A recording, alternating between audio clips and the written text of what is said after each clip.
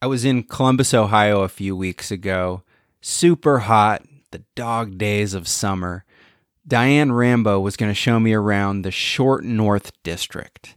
So we picked up an Uber in front of her office. Her office is in a former fire station. So we're in our Uber and we're going from the neighborhood where the office is, which is called the German Village, to Short North. Do you live in Short North? No, I live in a little area called Old Town East, which is a transitional downtown neighborhood. It's like kind of Victorian, and it's really truly in the downtown. But Short North is kind of my mall. I stop at Short North quite often, like picking my daughter up from school and needing to stop somewhere to get a quick salad or something. Short North tends to be a frequent shopping experience in our family. We use it for, regular shopping. I'm originally from the Cleveland area, but I came here to go to Columbus College of Art and Design, and I liked the downtown, although it was quite different like 30 years ago. You went to the Short North, there were certain retailers there that you'd want to go down and visit. There were certain bars where you'd meet people, but it was definitely one of those places where you didn't park very far away or leave your car for a long period of time. It was really the place where you could, engage in things that were illegal. And so Short North was sort of known for that as an area of town. But still there was that sort of on-trend, the idea that where the artists go eventually becomes popular with everybody else. It used to be like really affordable apartments and, it's now become the highest rent in Columbus. The housing market, the stock is very limited. The Short North is an arts, shopping, and dining hotspot just north of downtown Columbus. Diane is a creative director at Big Red Rooster, which is a JLL company. They're an experienced design firm. I'd been talking with the team at Big Red Rooster about how traditional suburban mall retailers can be made to work in an urban city setting. Diane was taking me to one of her favorite stores to show me a living case study. You're listening to Where We Buy, the show about the things we buy and the places we buy them. My name is James Cook, and I research retail and real estate for JLL. This is the show where we talk with retail experts and we visit shopping spots across the nation. We're here at Anthropologie now. Okay, excellent. Today we're going to Columbus, Ohio to answer the question, how do retailers move from the mall to Main Street?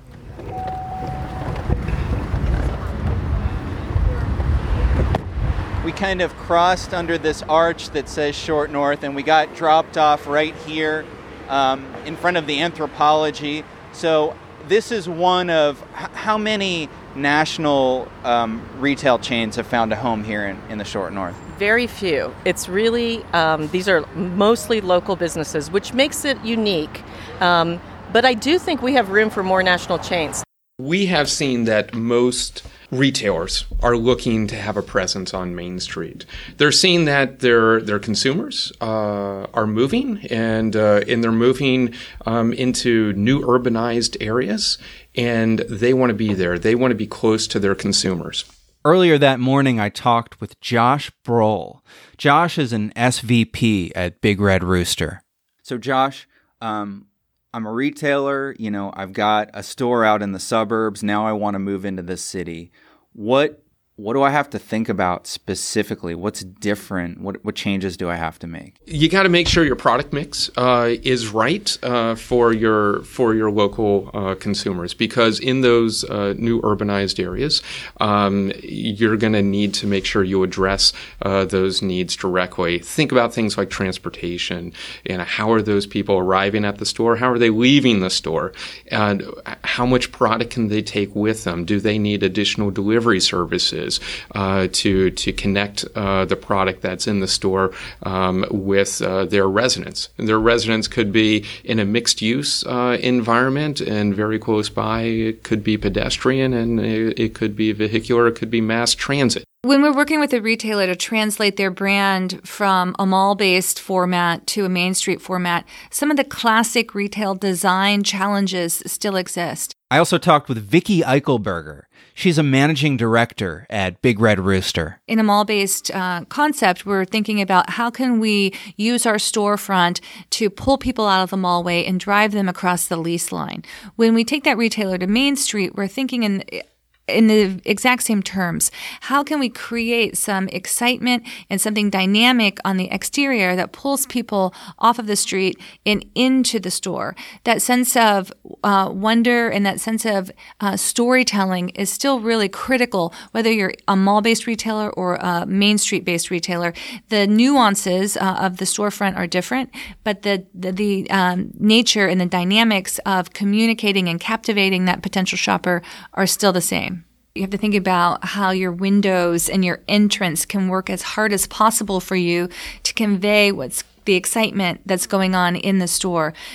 So a lease line in a mall-based store versus a retail storefront on Main Street is quite different in some ways, but ultimately it's the window into your world. It's the window into your product assortment, and how you program that to captivate and drive traffic into your store. The science behind that is very, very similar. We were walking down a typical shopping street, Main Street, and your retailer catches your eye. When you step right inside of the door, you're taking in the total offer of that retailer. That we call the decompression zone. So allowing the shopper to orient to the space, orient to the assortment, and the sight lines within the store are really key in that regard. So if you have a small footprint, which mainly we're seeing in these urban locations, how can we leverage the walls, for instance, to work harder for us so that we can create these moments and these focals when we step into the store? Now, Anthropologie, which is very near and dear to my heart because I love the store, but they're a natural because they do the right thing in retail to be on Main Street. They are one of the few people who actually have amazing visual merchandising, and they do programs. They actually have open nights. I don't know if you've ever come to any of these, but they have open nights you sign up for, and you can come help make the props. I've done it several times. So you come in, they have wine and cheese and all kinds of little snacks, and you sit. And so if you look at the windows today, it's like a folded fan paper. And so if you'd come in, they'd be giving you the paper and you'd be folding the fans, and they'd tell you how to rivet it and everything, having no idea what your ultimate piece is going to be. They just have you do parts. But each store has a regional director for their visual, and it's one of the reasons they always win all the visual awards. They're just amazing people. But I would say a store that's in a mall typically does not pay this kind of attention to visual merchandising. And Anthropologie, of course, does. And it goes throughout their store, so we can look at that. But the idea that they're on Main Street and they have floor-to-ceiling windows, and they're basically showing off what their fall collection looks like, and you're just like, oh my God, I have to go into that store. And they do it every time. And so it's an easy way to part with your money because they make it an experience before you even go in. One of the big differences is it's 2 floors. Obviously, just like any city, you only have so much of a floor plan. So the idea that you need to make it stacked, and we all know from retail that it's hard to get people to move up. One of the smart things Anthropologie did here, and what they're famous for, is their sale room, so it's upstairs. So if you're a frequent shopper, the sales are upstairs, so you're going to make it up there, but you're going to browse. You always walk into the new pieces and see everything that they want you to see for fall, like this gorgeous black and white skirt, and then you're sort of attracted, but at the same time you're like, I got to run up and check out the sales. And Main Street stores also need a high degree of flexibility in their design, because unlike mall stores where there can be more consistency of space, Main Street locations can vary dramatically from a renovated center to a several hundred-year-old building. When we move into more urban locations on Main Street, we have to adjust our floor plans to accommodate the local conditions. This may cause us to have a back of house or storeroom that spans several floors instead of traditionally just being on one floor. It may, for a restaurant, it may mean that the kitchen is split between two levels, and part of the kitchen is in the basement to accommodate the space required. Our office is in a historic area called German Village, and our Starbucks is in an amazing old space. But when they receive an order, I've seen many times our local Starbucks folks trying to take down the product down a set of steps that's probably 200 years old into a little stone sort of cave that is their storeroom. And so I think in urban areas, there's so many interesting dynamics to the store operation that probably go unnoticed to the average customer. Oftentimes, the stores are going to be smaller. Every time, that floor space needs to be highly, highly productive. Quite simply, the rents are going to be higher, the operating costs are going to be higher, so we need to make sure that those stores are going to have the operational efficiency to make sure that they can accommodate those higher costs. They use their stairwell well. They always set an outfit there, and it's always got something enticing that makes you want to go up and look at it. Fitting rooms are upstairs, so again, even if I found something down here, I've got to go up and try it on. So it's very, very smart. Is there anything we should check out upstairs? I don't know. Maybe we should look at the sale. Okay, yeah, let's check out the sale room. Here's their famous sale area. So it's really well done. You can see it feels as good as the rest of the store. So even the idea that they have these sewn sale signs so it has the same kind of bohemian feel, and then all their stuff. So you're like, well, great, let's go look and see what they've got, And when we think about designing a new prototype or a store of the future, we think about, one, how to future-proof the work that we're doing, but two, how to translate that across all of their formats and footprints. So to do that, we create a scalable, flexible, modular kit of parts that comprises of all the key experience zones within a store. So when we think about what does decompression look like, and whether we're scaling it up for a flagship experience or pulling it down to a very small format or a footprint.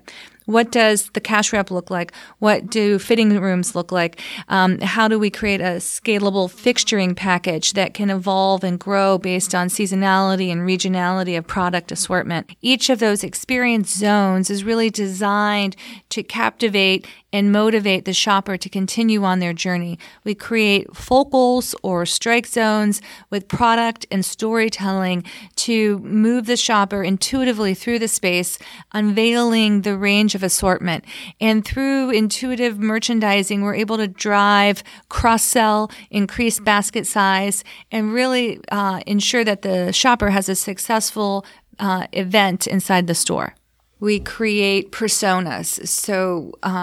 Or muses. Some of our clients call them muses. So it's a capture of who is their core shopper, what are their interests, what are their motivations, what are their outside influences. And through that lens, we design the store experience to really be relatable to that core persona.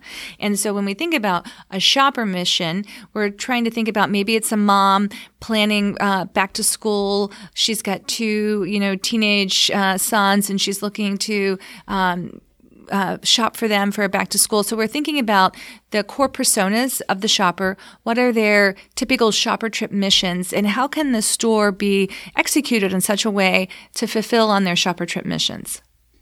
So they have awesome phone cases and journals and things like that. So I literally, my 17-year-old wants to come all the time.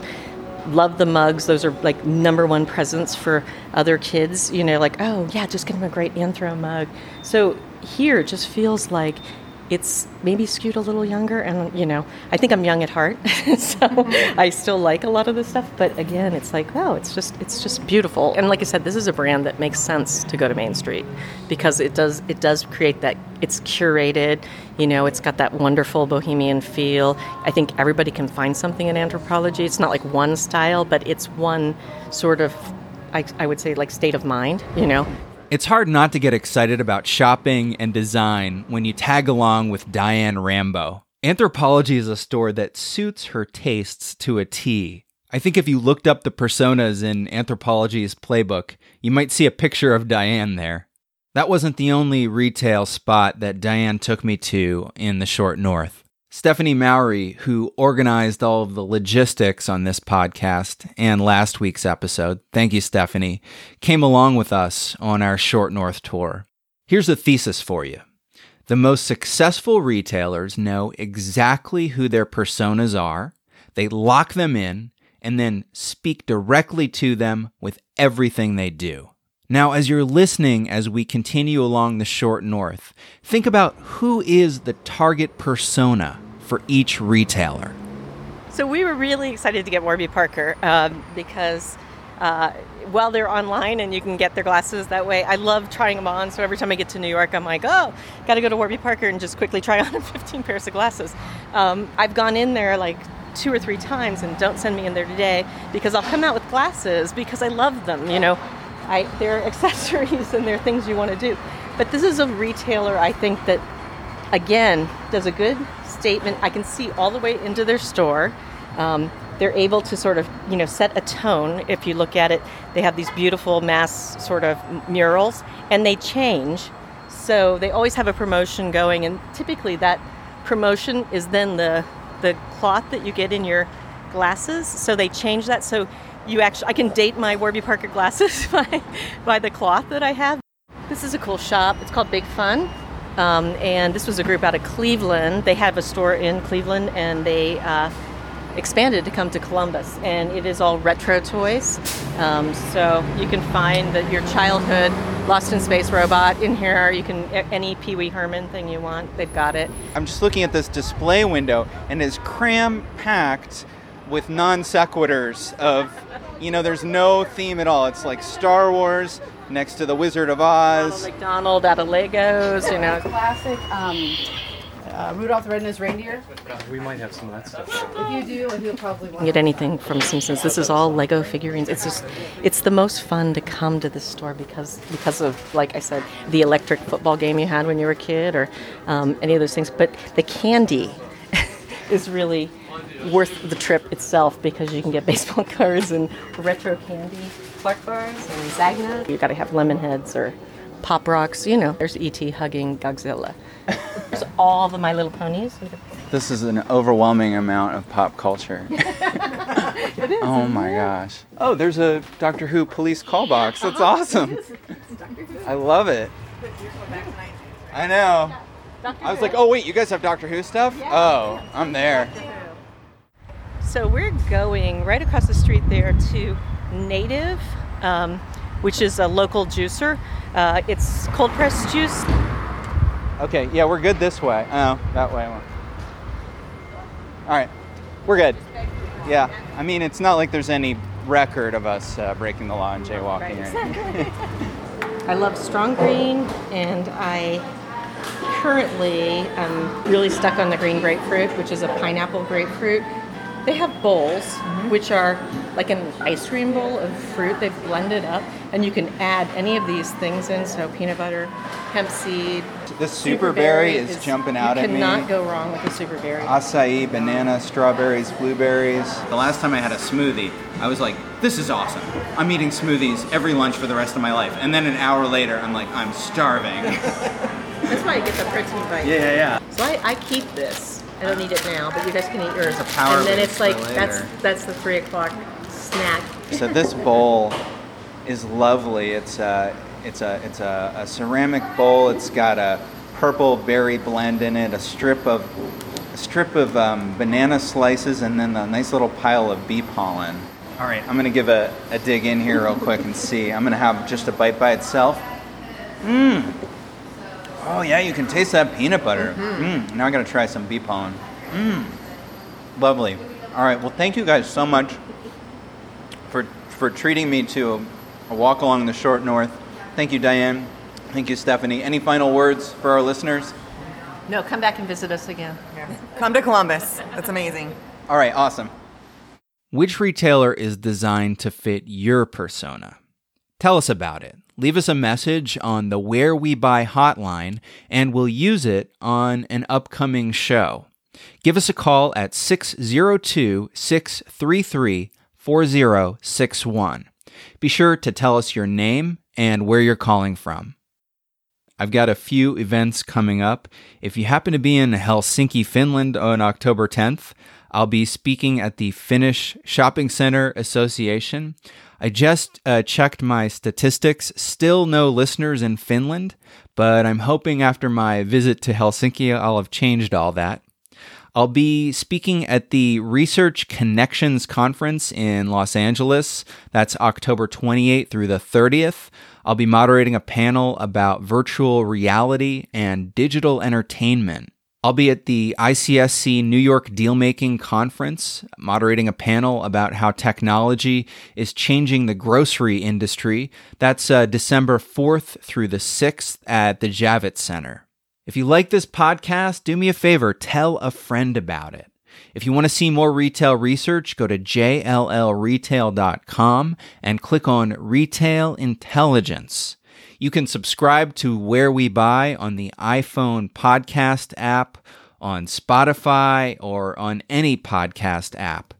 Tell your Echo to enable the Where We Buy skill, or visit us on the web at wherewebuy.show. Our theme music is Run in the Night by the Good Lords under Creative Commons license.